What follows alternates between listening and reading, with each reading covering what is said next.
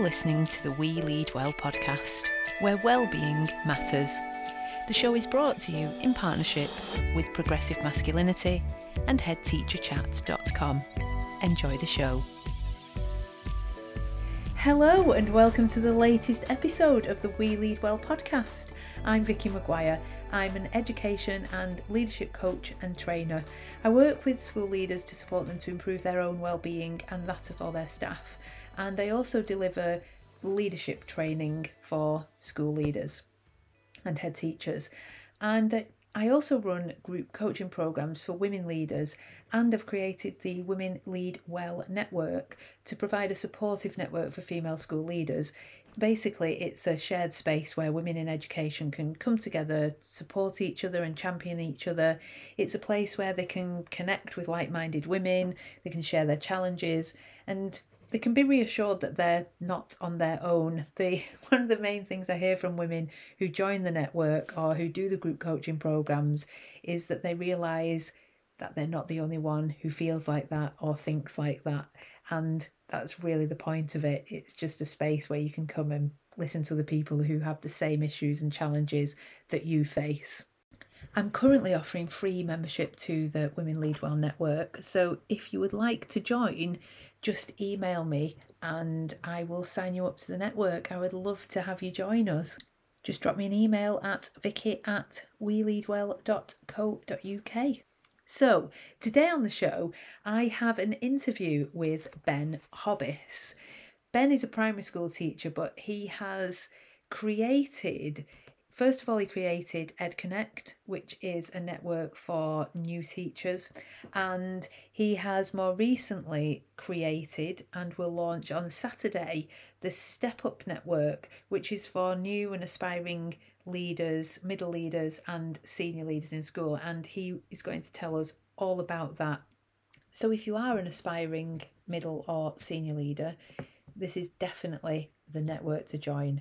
So here he is, he's going to tell you all about it, and we're going to talk a little bit about how to have a difficult conversation, because I know that that's something that challenges many of us as senior leaders and middle leaders in school. So here he is, Ben Hobbis. Enjoy the interview. Ben Hobbis, welcome to the We Lead Well podcast. How are you today? I'm very good, thank you, Vicky. Thank you for having me. Pleasure to be here. You're welcome. I know you listen to the podcast, so it must be a different experience to be on the other side of the podcasting, what would you call it? Fence? I don't know. Yeah, definitely. So can you give the listeners a little bit of information about who you are and what you've done, your career to date, and all the exciting things that you're currently involved in? Because I know there's just so many. Yeah, thank you. Yes, I'm Ben Hobbis. I'm a primary school teacher.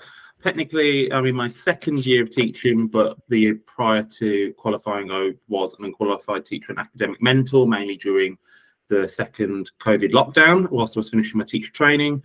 Prior to that, I was a retail manager for 4.5 years. So started just as like a part-time worker whilst I was doing my A-levels, and didn't really know what I wanted to do at that point, and managed to just stay there full-time, get promoted, do lots of different roles in convenience and stores and supermarkets.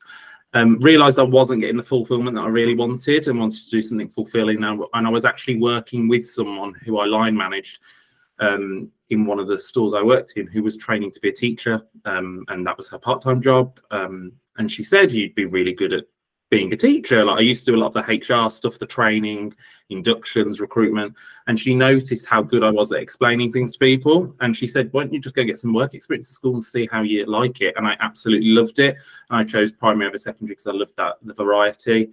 Fast forward, went to Birmingham City University, did 3-year BA honours, teacher, and as you do in a one-form entry primary school, you end up wearing lots and lots of hats. So I've led on personal development, humanities, other things like cognitive science in the classroom. I'm a trained DSL as well. And then I moved school at Easter to a bigger setting just to get that experience, and also to be able to learn from others as well. And I've always been really keen with networking. I joined Twitter before I started my teacher training, and I've also used things like Instagram and LinkedIn from a professional perspective. From that, I've set up EdConnect, which is a network for early career training and aspiring teachers, which launched during lockdown purely out of that issue with lockdown and that anxiety. And recently, which is really exciting, founded Step Up, which is a network for new and aspiring leaders in education, really more so focusing on middle and senior leaders, but we're open to all leaders, and we're launching on the 10th of June, and we've got a really exciting year ahead planned as well. Well, I cannot wait to hear all about that. So do you want to start by telling us about the Step Up network? Because I am really interested in this. I'm sure the listeners would be, we've got lots of potential leaders, middle leaders, senior leaders listening. So I think it would be really interesting to them to hear about what you're doing with the Step Up network. Yeah. And I think it's interesting that the two networks that I've sort of founded and have the pleasure to lead and co-lead have all came out of like issues that either I've encountered or people have encountered. So Step Up sort of came out that I was a class teacher in Waffle Bench Primary School, had the support, had the development, really enjoyed being a leader, really enjoyed being a teacher, but recognised I was still quite early in my career and I had a lot to learn. And I ultimately recognised that if I want to be a really school leader, I want to be the best teacher I can be to be able to do that. And I was struggling to find that balance between making sure I was managing my class, and obviously that was my first priority, but then also to do these other things across the school. And there was obviously other people in the school with mid leadership positions, but probably not people who had sort of the same level of responsibility as me. And I was looking for other people like me. And it wasn't until I started reaching out to people, say through Twitter, that I sort of said, does anyone else feel like this, that you're trying to be the best teacher? Because I knew I wanted to be a leader. And I know some people actually, the leadership just happens to them. They don't set out to become a leader of anything, but they end up getting something. And sometimes people can not enjoy it, but I was really enjoying it. And I wanted to still enjoy both. I wanted to enjoy being in the classroom, but also enjoy being out of the classroom, impacting on other classrooms. And the way it came about was I had a conversation with Teach First. So Teach First, who I know lots of us have heard about, I didn't do Teach First myself, but they have a team of network connectors, they're called, who work as part of their ambassador community. So they're alumni, and they support people in building networks. They don't run the networks themselves. They sort of coach and mentor and support the networks. And EdConnect, which was the other network I mentioned, which was for those in their early career and training, when we launched that, about a year into it, Teach First reached out to us and said, we've seen what you're doing, we really like it, would you like some support? Like, you can have all the autonomy, you run the network, but we're here at the back if you need us. And I had a conversation with the network connector at Teach First, who looks after the leadership networks, and I said, do you have a network for middle leaders? And they were like, no, we don't. We've got networks for senior leaders, heads, exec heads. We've also got subject-based networks if you're in that secondary sphere. But if you, say, for example, go from being a head of languages to an assistant head teacher, but if you're part of a languages network, that's not going to sort of serve you. So I had a bit of a think about it, and then that's sort of where it's born from. And we're launching on the 10th of June. We've got a fantastic launch event lined up, and we're going to announce lots of other events and activity that we've got planned for the next year at the end of that event as well, which is really exciting. And it's sort of open to everyone. There's no like core membership. You sign up to the newsletter, you follow us on Twitter, you attend an event, look at the website, just that sort of following and dipping in and out as and when you feel you need it. It's amazing that you've done this whilst being a primary school teacher, Ben. I have to say, I'm very impressed that you've got this up and running. So if people want to join the Step Up Network, they need to go on the website and they can join there. Yeah, so you can sign up if you follow us on Twitter, which is @StepUpNet, and then it's _ED, just so that people know it's an education network. And on there, you'll get the link to our website. And on our website, there's links to the newsletter. So we send a newsletter out once a month. We don't spam anyone. And within that includes all updates, including events, how we collaborate with other organisations, other opportunities, blog posts. So we've got a blog, which we're trying to hopefully get one blog a week released. Anyone can write a blog around anything to do with school leadership. And it's really interesting because our first blog after our launch that's going out tomorrow from someone outside of our network is from someone who is in America who wanted to share something. So it's reached beyond the UK in some cases that people want to share, which is really nice. But yeah, you can also get involved by attending the events. So the events will be on our Eventbrite page again. All this is linked on the front page of the website, which is on the Twitter profile as well. I mean, you obviously feel like Twitter is a really powerful networking platform. How have you used Twitter to get people connected and start creating networks? I think it's really interesting with using social networking, and I think one thing that I wanted to really embody, and I remember Hannah Wilson talking about something to do with this on a podcast or on a presentation. I heard her say, like, you know, if you worked in the corporate sector, if I stayed in the retail sector, I would have probably been given time to go and network. I would have gone to networking drinks or this event here, and we'll let you go early and you can spend that 2 hours. Whereas in teaching, you sort of have to do it as that add-on. And I think that's one thing that I really wanted to change, which is why when we launched EdConnect, we found that quite hard, and we didn't use Twitter initially. We used Instagram. And we found that we actually had a much bigger following, and we've continued to have a much bigger following of trainee, aspiring and early career teachers through Instagram than we did on Twitter. And it's because some people have this misconception that teacher edu Twitter can be quite toxic and all these things happen. And yes, people have disagreements and all that, which happens on any form of social media. Yeah. But there can sometimes be that misconception around it. And I think that one way that I found by doing it is to, and I remember when I met with Vivian Porritt once talking about what we were doing with some of our networks, and she says, oh, we have to network the networks. And it's that phrase that stayed with me like for 3 years, which I love, about just going out on social media, connecting with those people that your values align with, your views align with. But it's also healthy to have people who don't have that and have that professional challenge and discussion, and also making sure you're building that diverse network of people in terms of diversity of thought and views, but also diversity in sense of like the protected characteristics and that sort of way. So I remember I don't know why I searched this, but I remember seeing a hashtag when I first started my Twitter called #trendyteachers, which is where teachers used to just post pictures of themselves and what they were wearing to work. But that was, for some reason, was the way I started following people, and then got introduced to lots of other networks. One of the networks I followed was Women Ed, partly because one of the co-founders, Kezia Featherstone, was my deputy head teacher at school. So right. I recognized the name, and I probably came in, and that's where my sort of interest in networking and inclusive allyship and stuff came in, because I was following networks like that, and I was actually educating myself on something that I wasn't educated about. And from that, I've just been able to grow this network of people of all different backgrounds, all different ages, all different roles. And I think sometimes people probably in my position, being very early in the career, think, oh, well, I can't DM that person because they're a CEO or they're a head teacher, where actually people are very open to that. And I think it's the way that you can then get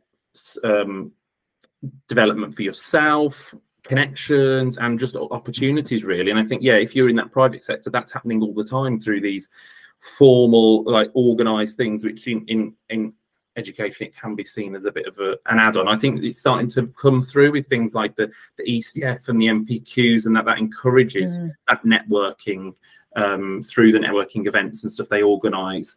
But it's nice to have these opportunities as well, I think. What do you think the benefits to people will be of joining the Step Up Network in terms of aspiring leaders? I think in some cases it's just good to have people like you, and people that so you feel seen and that you feel heard. You might be in a school where it might be a school that isn't the right place for you to develop. It might be the school, it might be that the opportunities just aren't there. It might be that there's roles out there that you're not aware of, that your school haven't opened up to you yet, even very early in your career. And I think sometimes there can be a bit of resentment from people when they see younger, newer teachers who are still quite early in their career going for, I'm not necessarily going for roles, but seeing that leadership is something they want to do, and people shouldn't feel ashamed to do that. Some people might join the Step Up Network or engage with Step Up Network and realize, actually, no, leadership isn't for me, but they might find something else that is for them. They might think, oh, well, actually, I want to stay in the classroom, but I'd like to be a mentor, or I'd like to be a coach, or something like that. And also within that, I think there's lots of roles that people aren't aware of. So now with the growth of Multi-Academy Trust, the launch of the MPQs, the ECF, and all this work around sort of teacher development that's happening, you are seeing trust-wide CPD leader roles, school improvement roles. And I know my sort of, where I want my career to go is I always want to have a role that helps focus on development of people. And I think that comes from my retail background, because I did lots of HR work then, but some people might not even be aware of those roles. Some people might not be aware of the MPQs. And I think that's one thing that can be beneficial, but also just having that group of people outside of your school who you can speak to, build allies with, in terms of, if you're in that school, if you're potentially in that toxic school, as you often hear, that, but you want to progress, like having those people you can just bounce off. And having that confidentiality we really want. And if you go on our website, one of the first things it says under our networking section is, we want this to be a safe space where people can feel that we can empower you and support you to make up whatever step up that you want to make. It's not about getting people to go right to the top. It's about what it means for you to step up. And stepping up doesn't necessarily mean to have a certain title. It might be development. It might be just having that right place to grow as well. I think there's a good opportunity as well, isn't there, probably for people to share their experiences of applications, interviews, things like that, because I think I feel like it's a difficult step for a lot of people to take. I struggled initially to move from middle leadership to senior leadership, because once you get to that point, there are a lot of people applying for not so many jobs, and it can be difficult if you don't have the experience, you don't know what to put in a letter, or how to write your letter, you don't know what types of questions. I get so many people doing the MPQ. I do the leadership performance coach role for MPQ, and I get lots of people saying, I've got an interview, what questions will they ask? But I think somewhere like that is a good place to get a much broader. It's a while since I've done an assistant head interview or interviewed for an assistant head. So it's much more relevant, isn't it? If someone can say, just had an interview, these were the questions that I was asked, or I've got this letter that I'll share with you if you want. It's a good space. Yeah, definitely. And I mean, that's one of the events that we're going to announce. We have got an online workshop purely around that job application interview process. And the way that we're going to structure the event is sort of taking you through that, the first point of knowing when to move on and when to step up, through to negotiating your terms, conditions and pay, where relevant, because like you said, interviews can all be very different as well. Schools do them very differently. Even for class teacher role, if I compare my current school that I joined at Easter to my previous school, actually the process was very different in the way we designed the process. And that's why one of the key themes that we want our speakers or blog writers to speak to is something we're calling leadership journeys. We're focusing on 5 areas in terms of what our network activity is based around, in terms of our events and things like blogs and social media posts and so on. And one of the 5 is that leadership journey that people go on, but also another area is leadership barriers and how to navigate them. Because to go from a head of department or a phase leader role, if you're in primary school, to assistant headship is very different. It's daunting, isn't it? I've done coaching sessions with people who are wanting to take that step up to assistant headship, but they're really worried that they don't have the experience. Will I be able to do it? It's going to be really difficult. I'll not know what I'm doing. But if you've got other people who are just taking on those roles, like they're new into those leadership roles, that's much more reassuring for you, isn't it? That you can, I said to someone the other day, like, pick up the phone. Nobody picks up the phone anymore, really, do they? But that you can just message someone and say, this happened, and someone else is going to say, oh, that happened to me. And you can share your experiences in that way. Yeah, exactly. And that's what, with this event that we are going to announce at our launch event, we're going to have in terms of speakers, a mixture of the people doing the interviews, as in the interviewer, but also the people, the interviewing. We reached out and we had quite a few people come back, and we basically said, who's had an interview this year for a middle and senior leadership role that either would like to speak and share or write a blog about their experiences. And we've got some people talking at some of our face-to-face events we've got planned next year about that struggle to get an assistant headship, for having to, you know, do 5 interviews and still potentially not have it, and then what do you do, kind of thing. But yeah, and also we're going to be setting up like a chat groups, which is what people in our network have asked for. And again, that's there so that people can just put in that group, oh, I've been shortlisted for this role. I'm just, what do you think people could prepare for? And there might be someone else in that group who's got that same role in a totally different school. And it's all about building those connections so that people can learn, develop, and become confident as well in their abilities, because a lot of people stepping up, a lot of it comes out of not having that confidence or having that imposter syndrome. And one of the speakers we've got at our launch event on Saturday, JC, she's a phase leader in a primary school, quite a young leader, and she's talking about her journey and how she's navigated imposter syndrome, which I think will resonate with probably everyone watching that event at some point in their life, and probably everyone who sees that event. So I think it's really really important that we have that honesty, we have that safe space, and also that confidence to share as well.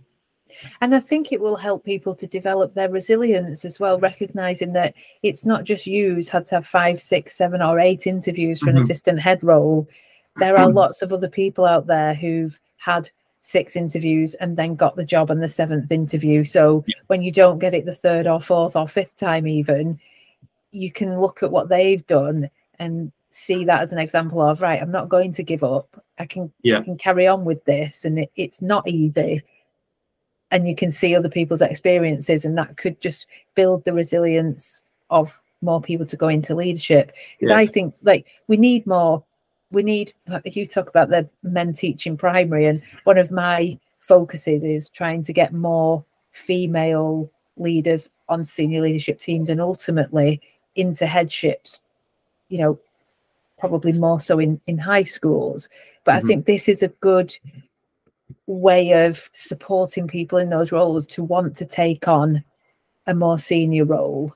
Yeah, definitely. And having the confidence to do it. Yeah, and I mean, we've been quite aware of that in terms of getting speakers for our events, because we are aware that we are in a profession where we have more females than male teachers in general, but we know that actually in terms of particularly secondary, especially at that headship level, that then males are the more dominating percentage than females. And so we've tried to really ensure that we've got that balance of making sure we're representing the profession, and also we've connected with Women Ed in that sense that we've tried to plan a Women Ed presence at each event, and we've got some really fantastic senior leaders, executive leaders who are involved in the network who are female, and we want to showcase that, as well as showcasing like the men teaching in primary school, but at middle leadership level, because that's where the figures tend to change, that the men come out of the classroom, go on to become head teachers in primary. So making sure that we are, one of the areas we're also focused on is leadership diversity, or in some cases diversity, and it's really important that we are aware of that as a network. Whilst we're not a network like, say, Women Ed, BAME Ed, Diverse Ed, that's primarily looking at a diversity focus, that we collaborate and connect with those organisations that can support people in underrepresented groups on their journey, as well as step up alongside them. And I think that's really important. That was going to be the next the next question I asked him, in terms of how do you encourage that diversity, or how will you ensure that there is diverse representation of, and how you will support people from, you know, with certain protected characteristics to actually take that step up, because it is prohibitive to a number of groups of people currently, isn't it? Yeah, definitely. And I think that's one thing we've been aware of, again, in terms of our event lineups, making sure that they are diverse in every sense of the word, of what we know about the people who are a part of our network, because obviously there's that visible diversity, but there also invisible diversity that you don't know unless you really know that person really well. But we've made sure we've connected with organisations like Women Ed, Black Men Teach. We've got their 2 co-founders who are speaking at our event separately. We've also connected with Hannah Wilson and the team at Diverse Educators, who've obviously got a great directory of other networks that they're involved with, and making sure that we are building those connections. And as part of our website, one thing that we've done, our supporting section, we have within there a leadership directory. So our leadership directory is if you want to go on and you're looking for a leadership book, blog, podcast, which We Lead Well is listed on there, we'd be glad to hear. Coaches and also other networks. So those 5 areas that you might just access Step Up as a network through just going on that directory. And on there, we've got a great range of networks that support the different people representing the different protected characteristics. But this is also where it comes, our partnership with Teach First and support from Teach First and their network development team comes in, because they have networks themselves for the different protected characteristics and the different areas of representation. So there's lots of opportunities, there's lots of networks out there, and it's about us as a network acting as a signposting point as well to other people, to people in those underrepresented groups, to also support them. That it's not just that you often are supported by one network of people. If you're engaging with one network and you can't be what you can't see, then that network's not for you. And we want to make sure that we are embracing diversity and inclusion and creating that sense of belonging for all of our community. And a lot of it is through encouragement. I had one person who said to me, "Oh, but I'm not a very good speaker," and they were from an underrepresented group, and I was like, "No, you're not saying that. You're speaking," that sort of thing, and just giving them that encouragement to go and do it. And I said, "What you want to share," and they sort of told me what they were going to share, and I said, "That is really important. I think lots of people would resonate with that. And actually, if you're not going to share it, no one else will." And I think a lot of it is about, one thing that I've got a lot of pleasure out in terms of networks is being able to provide other opportunities for people, rather than, it's given me fantastic opportunities, but it's what's even more rewarding is being able to help support someone being confident and coaching them to speak and to have their say and to just amplify what they've got to share. So you've got the launch on Saturday. Yes. What can you tell us about it, and how can people come along to it?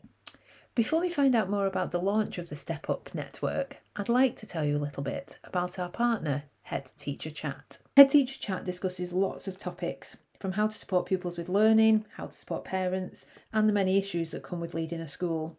The aim of Head Teacher Chat is to support head teachers and school leaders who are in a challenging and often lonely role. They do this by offering lots of information for schools to tap into. For example, they have lots of fantastic education companies on their database for leaders to discover, as well as leadership templates to download. They've written product reviews for leaders who are looking for products for their school. And this year, they've even launched the very first School Leader Planner, especially designed to help leaders to be productive and organised. If you'd like to hear more about Head Teacher Chat, you can find them on their website at www.headteacherchat.com. Head Teacher Chat. It's what head teachers are talking about. Now let's get back to the interview. So we have got, for our launch event, initially it was going to be much shorter than this. We had loads of people who wanted to speak, and we couldn't say no. So we have got an event on Saturday morning. It is quite long. It's from 10 a.m. to 1 p.m. But one thing that we're doing, it's a virtual event, StreamYard onto YouTube, but you can dip in and out of it. And what we plan to do post-event is to split the event into the different people's presentations. So we've got 14 speakers from a range of roles, and we've tried to get a mixture of primary and secondary. We have got more secondary because of the wider range of roles, particularly at middle leadership level, in terms of your pastoral, your curriculum-based, your inclusion-based roles, which isn't as similar to primary. And we've got people ranging from middle leaders through to head teachers. We've got some cross-trust-based people joining us as well. And each person is speaking for 10 minutes on an area of leadership that they are interested in. So we've got someone talking about imposter syndrome. We've got someone talking about non-linear career paths. So they've continued to actually step up to senior leadership. Then they might have, well, I don't like saying the word step down, but stepped across to middle leadership and then step back up, and realizing that that path isn't as simple as going all the way up. We've got someone talking about leading through their minority lens. So someone from an underrepresented group who's going to share how they've used their diversity to their advantage and stuff, which I think is going to be, as an ally, it's going to be really interesting to listen. We've got someone talking about neurodivergent leadership. They're a Senko, but they're also have got ADHD. So how they, as someone who serves and supports people with ADHD and other needs and disabilities, how they lead that themselves. So there's so many different people speaking, and I think what's really exciting is we're going to be announcing our events for the forthcoming year at the end of that launch event. And we're going to actually announce that on the event, and we're not going to post it on social media or our website until the day after. So people watching that event will get first dibs on tickets. Some of our events are quite small lead meets. When we first surveyed people who were interested in engaging with our network, people wanted a mixture of that development, but also that social networking. So we're trying to do a mixture of the two, and we're going to trial a couple of event formats next year, and then at the end of next year the network committee that lead the network are going to look at what worked and what didn't work. The event is completely free, so anyone can join. There are tickets being sold, but that's more so that people can get the link directly to them, but we will be posting the link on the Twitter as well, so people will be able to engage with it that way, and there'll be lots of conversations on Twitter on Saturday as well. Great. So I can't ask you about all the exciting things you've got planned for the coming year then, because you're going to be announcing those on Saturday. Yeah, so we will be announcing speakers. In some places we have got we've got locations, but in some cases we haven't got a venue. So we're announcing lots of sort of save the date type things. One thing I will be able to tell you is that our first in-person event will be in Birmingham in the autumn, and at that on Saturday, we'll actually be releasing the tickets for that event. There's only 24 tickets. So if people in the Midlands area want to come, it's going to be quite a small event. Whereas we are then planning, say, later in the year in the south of the UK, we're going to do one, but host it in a school. So like I said, that trialing of different event formats just to see how it works. It might be that both formats work, or we need to completely rethink it. But yeah, we've got 2 virtual events and 3 face-to-face events planned so far. So it'll be really exciting to see people there. Not all the tickets will be released on that Saturday. It might be that we will tell you when they're released. A lot of them will be sort of towards the end of the academic year, so people can pre-plan to join us. Well, it sounds very exciting. I can't wait to find out all the amazing things that you've got planned. And when I do, you'll have to let me know, and then I can let people know. Yes, I will on the podcast. Thank you. What events you've got planned. Now, previously, just before, you were talking about how you were a retail manager for 4.5 years, and I always like to include on the podcast ways that school leaders can develop their leadership. And one of the things that I know, I was thinking when you were asking about blogs, I thought I could probably write you a blog on holding others to account.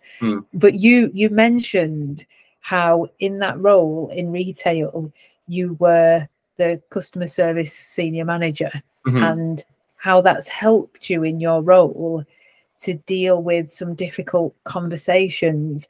And I thought, what an ideal opportunity to get some advice from you and some knowledge on, because I think this is a thing that when I work on the NPQ, even on NPQH, it comes up every single time. Yeah. Difficult conversations and holding people to account. And I think that difficult conversation, let's call it a curious conversation, but dealing with parents or dealing with difficult staff is always, it's the perennial issue, isn't it? Yeah. School leaders really struggle with it.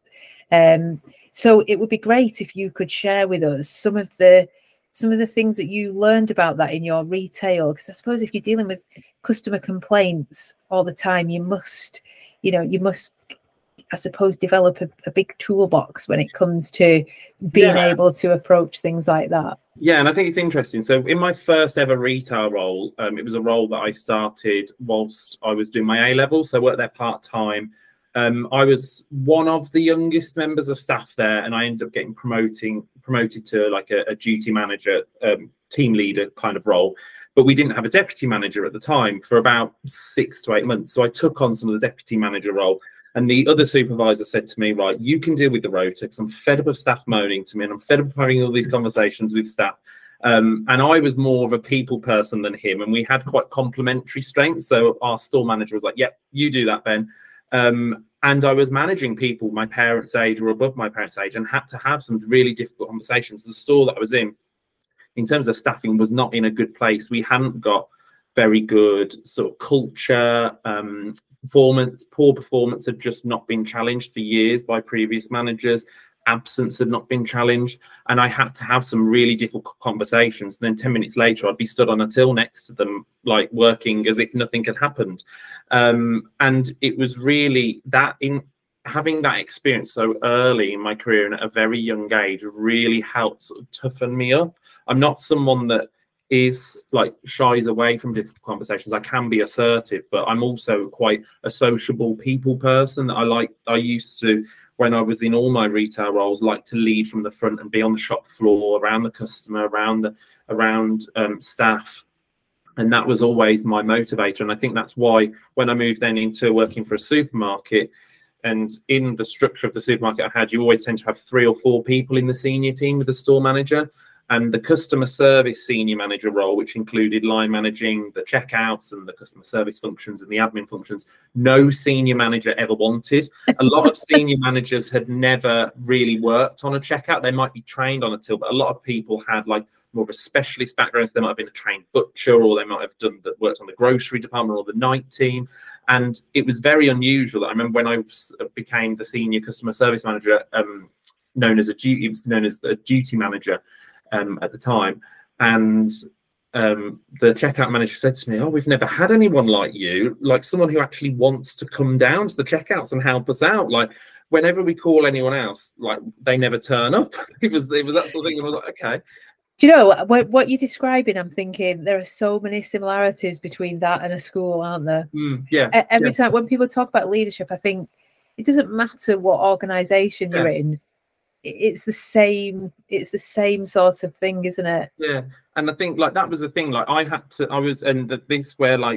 transferred a lot of this to my previous head teacher. Had said, you're really good at dealing with parents when they've got a complaint or something. Like you're really good at calming them down. You remain really calm, and you might be quite annoyed with what they're saying, but you would never guess.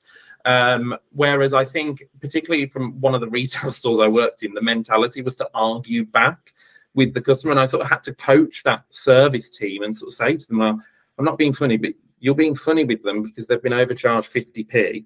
Give them 50p. It's not your money. As long as you process it right, that's fine. But ultimately, they're going to complain to head office. They'll get a £10 voucher, which come out of our budget. You'll get disciplined because it's complaint. What's the point in worth it? And that doesn't mean to bow down to people by all means, but it's been really good. Whenever I've had a challenging conversation with a parent, I've always said to them, and similar with staff, I've said, right, I can't promise I can do everything you want me to do, but what would your ideal outcome be from this conversation? So it's just like when you have, say, 2 members of staff and they've got a grievance with one another. Sometimes they just need someone to blurt it off to or make leaders aware.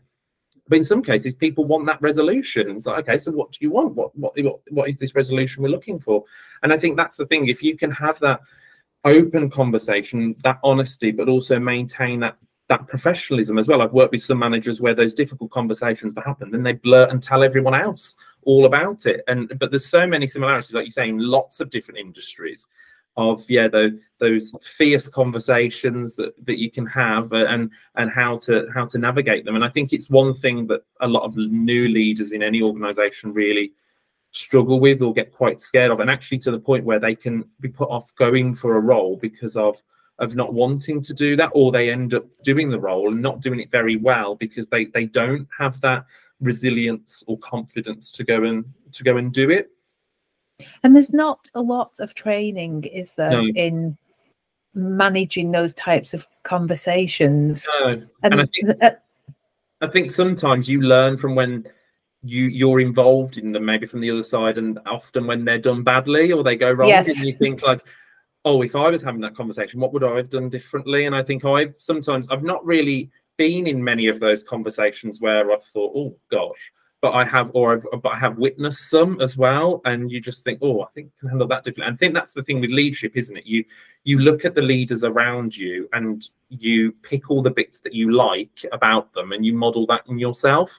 And then the bits you don't like, you leave out. And then you also make sure you bring a bit of you and a bit of spark. And I think that's where that authenticity comes in. If you're not being authentic, you're going to feel uncomfortable and you're the leader. And I think you've got to get that balance of, those good and bad bits and the awareness of the bad bits and that authenticity as well. And I do think, like, there are, like you said, there are techniques that you can use, that you can teach people when you're dealing with a conversation. Like, how do you keep calm in a conversation? How do you, because often I think as human beings we feed off each other's emotions, don't we? So it's really difficult when a parent comes in and they're very highly strung and they're, really irritated. I think the person who's dealing with that person can sometimes mirror their emotions. It's difficult, isn't it, to keep yourself grounded? And I think that a lot of that comes from, I think my family and friends would find this hilarious, but I've been told that I'm a very good listener, and I think they might not agree, but I think that one of the things you have to do is be a really good listener. And in some cases, I think where it can turn into a bit of an argument, or a bit more heated, is where people tend to bite back with things, and often it's out of defense or annoyance. And I think it's especially when, say, people complaining about things, especially in terms of schools. We know how hard teachers work, we know how hard leaders work, we know how hard this industry is, this sector is, and then when people complain about it, and often people who don't have any experience of working in that sector, people can get quite heightened, and then someone will say something. If you bite back and say something, then often it turns into a bit of a match of biting back. And I think one of the things I've learned is to just listen. And in some cases, all people need, and some parents and carers I've worked with, they sometimes just need someone to talk to and just air their concern. If you're that child's teacher, or you're that most trusted adult that parent's got that relationship with, or staff member, or whatever, or customer in retail, but actually that just listening and taking it all in. And yes, you might not want to listen to it, you might not agree with anything that person has said, but actually if you've shown you've listened to that person, that might actually make that situation so much easier. Because like I said, some people are just looking for that offload.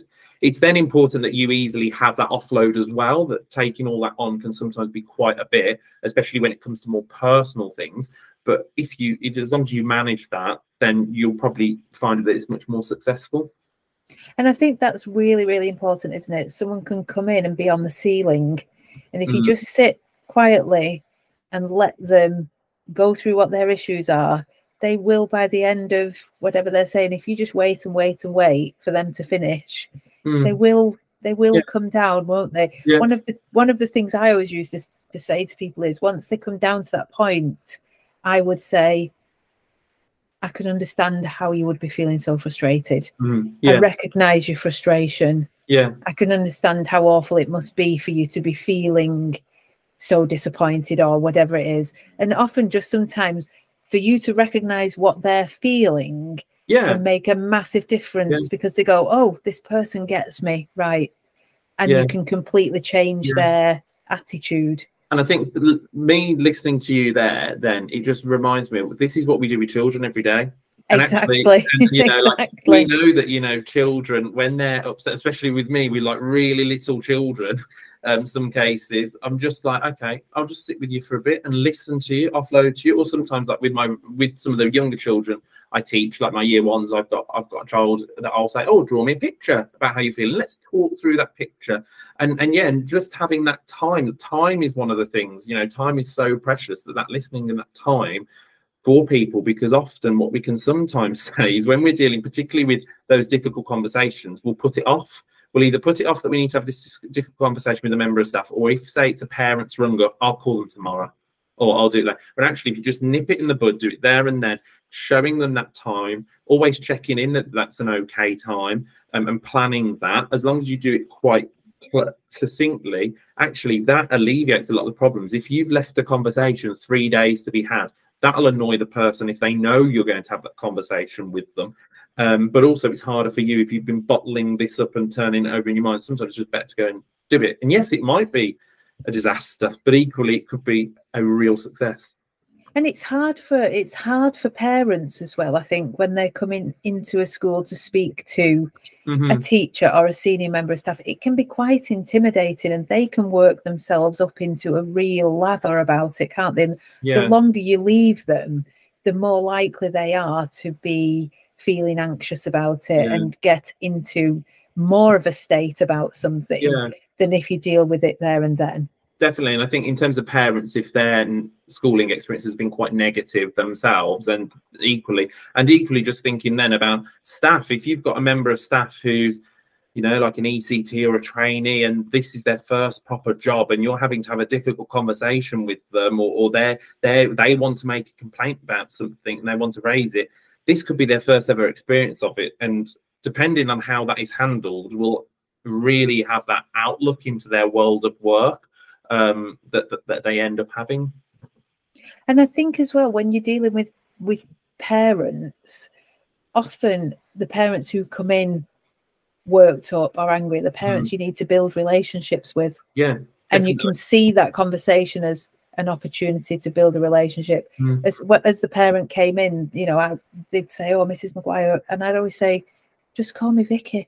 And it's about just breaking down the barriers if you can. I think you gave a really good piece of advice before, when you've listened to them and they have come down off the ceiling and you've recognized how they're feeling and showed that you understand that, to then say what outcome would you like from this conversation, puts the ball in their court, doesn't it?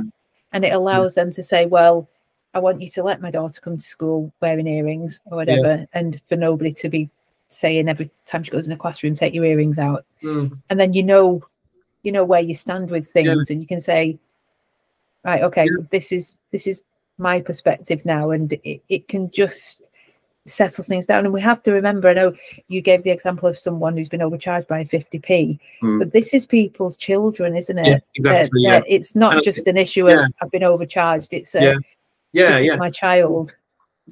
In some cases, you know, like you said, putting that ball in their court. I remember one parent I dealt with, and I said, I asked that question to them, said, "Oh, I don't want anything else to happen. I just wanted someone to listen to me, someone in the school to listen to me." And I thought, oh, okay, brilliant. Okay, so we've resolved this by me inviting you in and just having a chat for 15 minutes and having a cup of tea.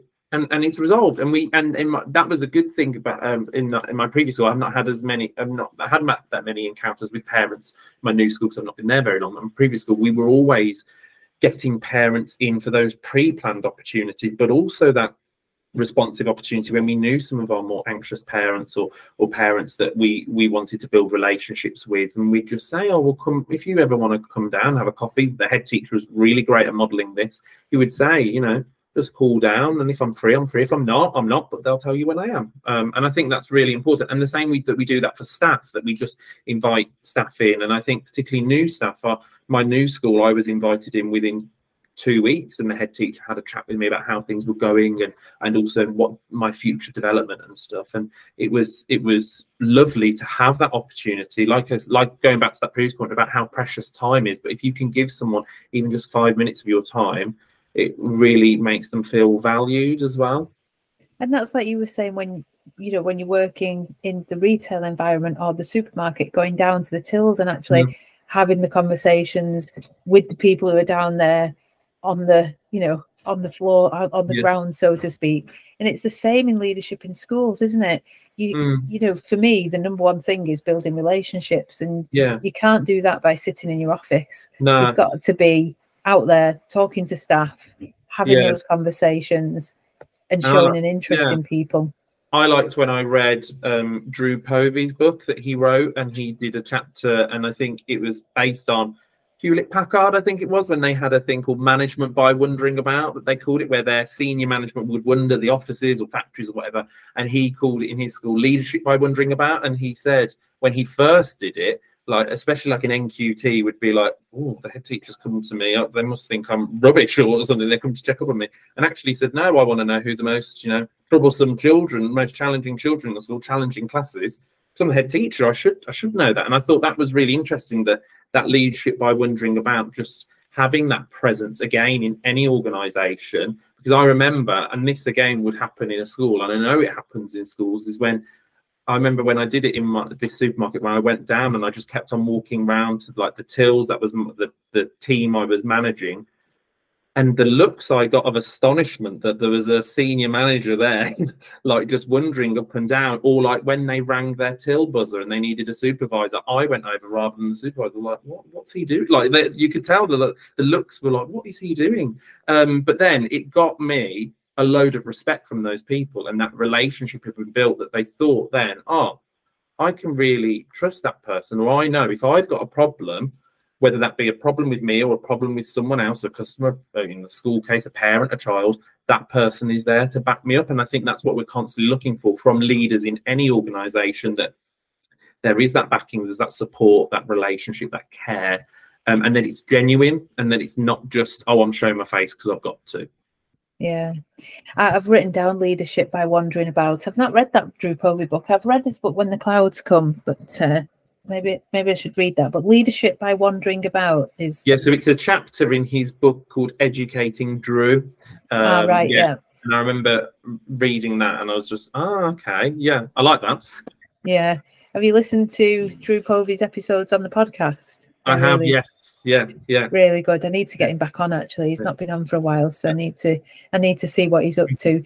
So for you, what's the next step? How do you plan on sort of building the network? Where are you going next? Are you still working with EdConnect and supporting all your new teachers? And so still working with like all the networks. I'm also, in my previous school, I was the personal development lead. That was my first piece of responsibility, and I reached out to the Personal Development UK network, and I've sort of been involved in them. I spoke at their event and stuff. And I think for me, I've created a lot of networks for the benefit of other people, and I've probably myself not used the benefits myself of having this network. And I think I'm only starting to see that now. I remember when I reached out to some people about, it's things like when you're going for a job interview for my next new teacher's job. I was teaching a year 6 class. I'd never taught year 6 before. And I reached out on Twitter, and the amount of people and support I got from that was fantastic. And that was a benefit for me. And I think that as my career moves on and as I develop, that I want my network to support and develop me just like I would support and develop them. And I think that's the great thing, that you can have these meaningful conversations, whether they're virtually like me and you now, or whether it's more like over a DM. And I think that's something that I see growing. EdConnect, we're very different in terms of Step Up. We're very much more a virtual network, and we mainly operate out of social media and events, whereas Step Up is nice because people want that blend of face-to-face and virtual. And I've only ever been to one face-to-face education event, and that was the Personal Development Network Conference in March of this year. And we met up the night before. It was hosted in Birmingham, which is where I live, but a lot of people were coming down from the northwest, and it was really nice. We had tapas, we had drinks, and actually that networking, like I said, even in the corporate sector, you're doing that all the time, but that's not happening. It doesn't happen as often in education, and it was just really nice. And it really taught me the meaning of being together with people virtually, finding those people that you align with. And that's why with Step Up, I was really glad to see that when we surveyed people, they wanted that too. They wanted that mixture of face-to-face and virtual. And I think for myself personally, I'm really enjoying being in a new school. I went from a 1-form entry school to a 3-form entry school, initially as an additional teacher. So I currently am the additional year 6 teacher. So I'm the 4th year 6 teacher, and I do PPA cover. And that was something that was really astonishing, like working across a school. It's been great going so far into a school so late. And I remember Kristala Jamil, who I've connected with quite well. I had a virtual meeting with her, and we were just having a catch up. We were going to talk about Step Up, but we actually spent less time talking about Step Up and more time about what each of us were doing in our personal professional lives. And she said, you know what? Don't sell yourself short about being a PPA teacher, because often in a primary school, she said, it can be sold as like a short straw. She goes, and she actually shared a lot of the schools that she'd been ahead at. She'd gone in an Easter start, so quite late in the year, and she would often, for PPA cover, deploy her senior leaders instead of having them class-based. She'd deploy assistant deputy heads. She said those schools needed policing. She said from a behaviour point of view, but also in some cases, sometimes you need to do that from a staffing point of view. I'm not saying that's what she said in terms of her schools, but like, she said, actually, to go, like one day, for example, on a Thursday, I go from year 6 in the morning straight down to year 1 in the afternoon.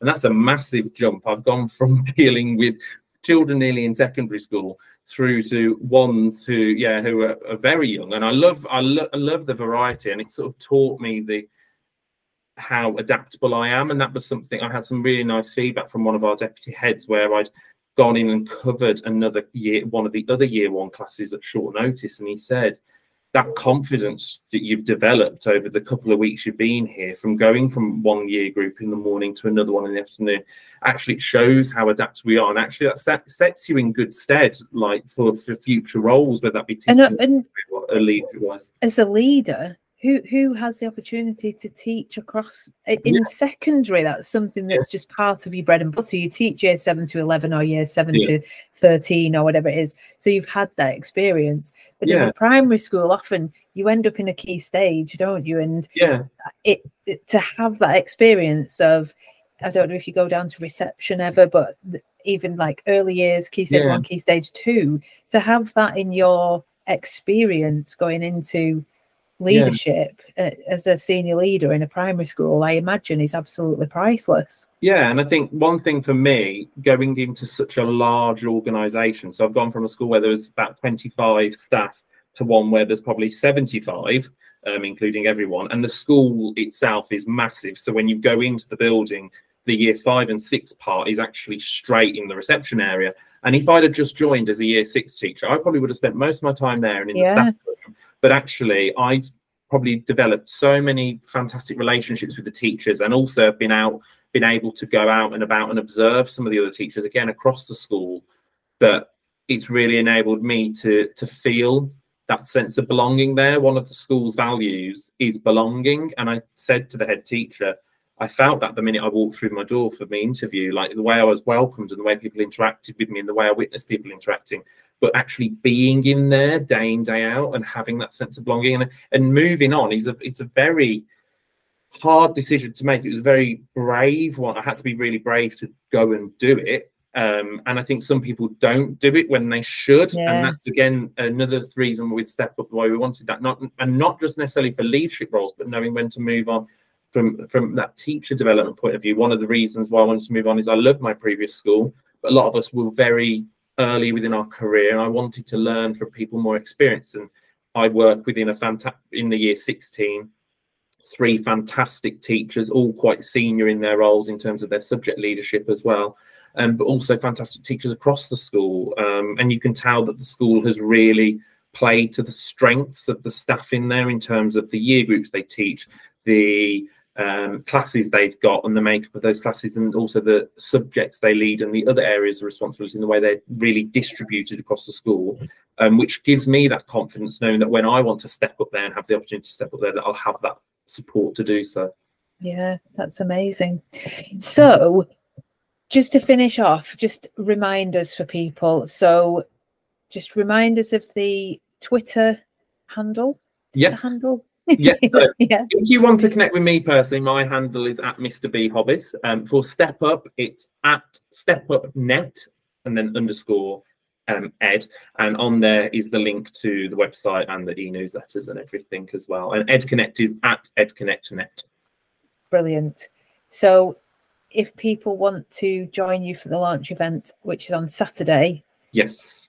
They just need to pop onto the Twitter. Yeah, so if you go onto the Twitter feed, now we're still, obviously the tickets are still live. However, they might not be when you listen to this podcast. But in that case, we will be posting the actual YouTube link onto YouTube, and that will be for people. If you want to watch it live, you can watch it live then, but it's also the exact same link for when you want to watch it back as well. And we'll also add it onto the virtual events page of our website. If you scroll down to the bottom of the virtual events page, we've already got there the virtual event archive. So if you click once we've had the event, that will be populated with that event. Brilliant. Ben, it's been an absolute pleasure to talk to you. Thank you so much for joining us. Thank you for having me. It's been absolutely wonderful. And the weather is going to be fantastic for the next week or so. So whatever you're doing, have a great time. I know you're working most of it, but get out in the sun and enjoy it. I've got 2 residential. So I've got year 6 residential tomorrow and then year 2 residential next week. So hopefully the weather will be nice for some camping and canoeing. And amazing. You couldn't get better weather. Well, enjoy it. Take care. Thank you. I want to say a big thank you to Ben for joining us today and for giving up his time. I know he's very, very busy at the moment preparing for the launch on Saturday. So for him to take the time out to come and talk to us, to tell us all about it, it's really, really kind, and I really appreciate it. There were lots of things to come out of that, and I'm sure that if you join the network, it will help you if you are looking for that promotion, or if you're stuck a little bit and you're finding that it's really hard to get that next step up into middle leadership or into senior leadership.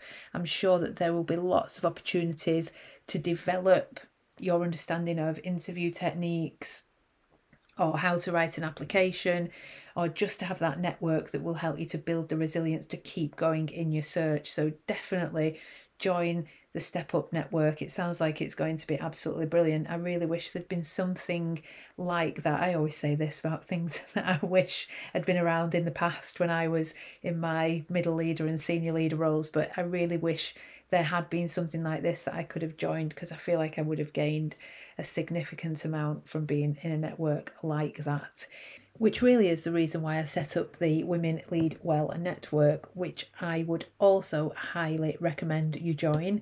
Or you can sign up for the next cohort of the Women Lead Well group coaching programme, which starts in September.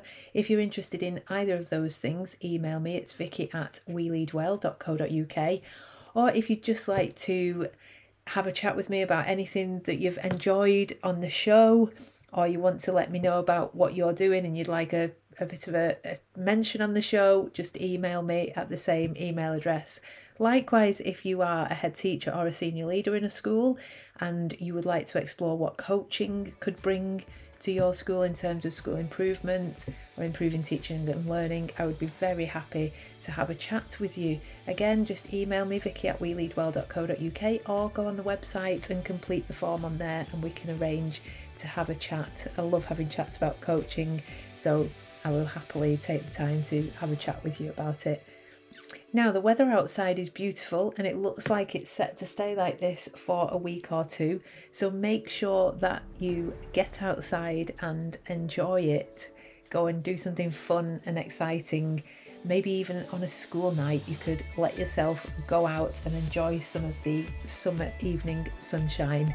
Well, that's all we've got time for this week. So take care of yourself, take care of your staff, and lead well.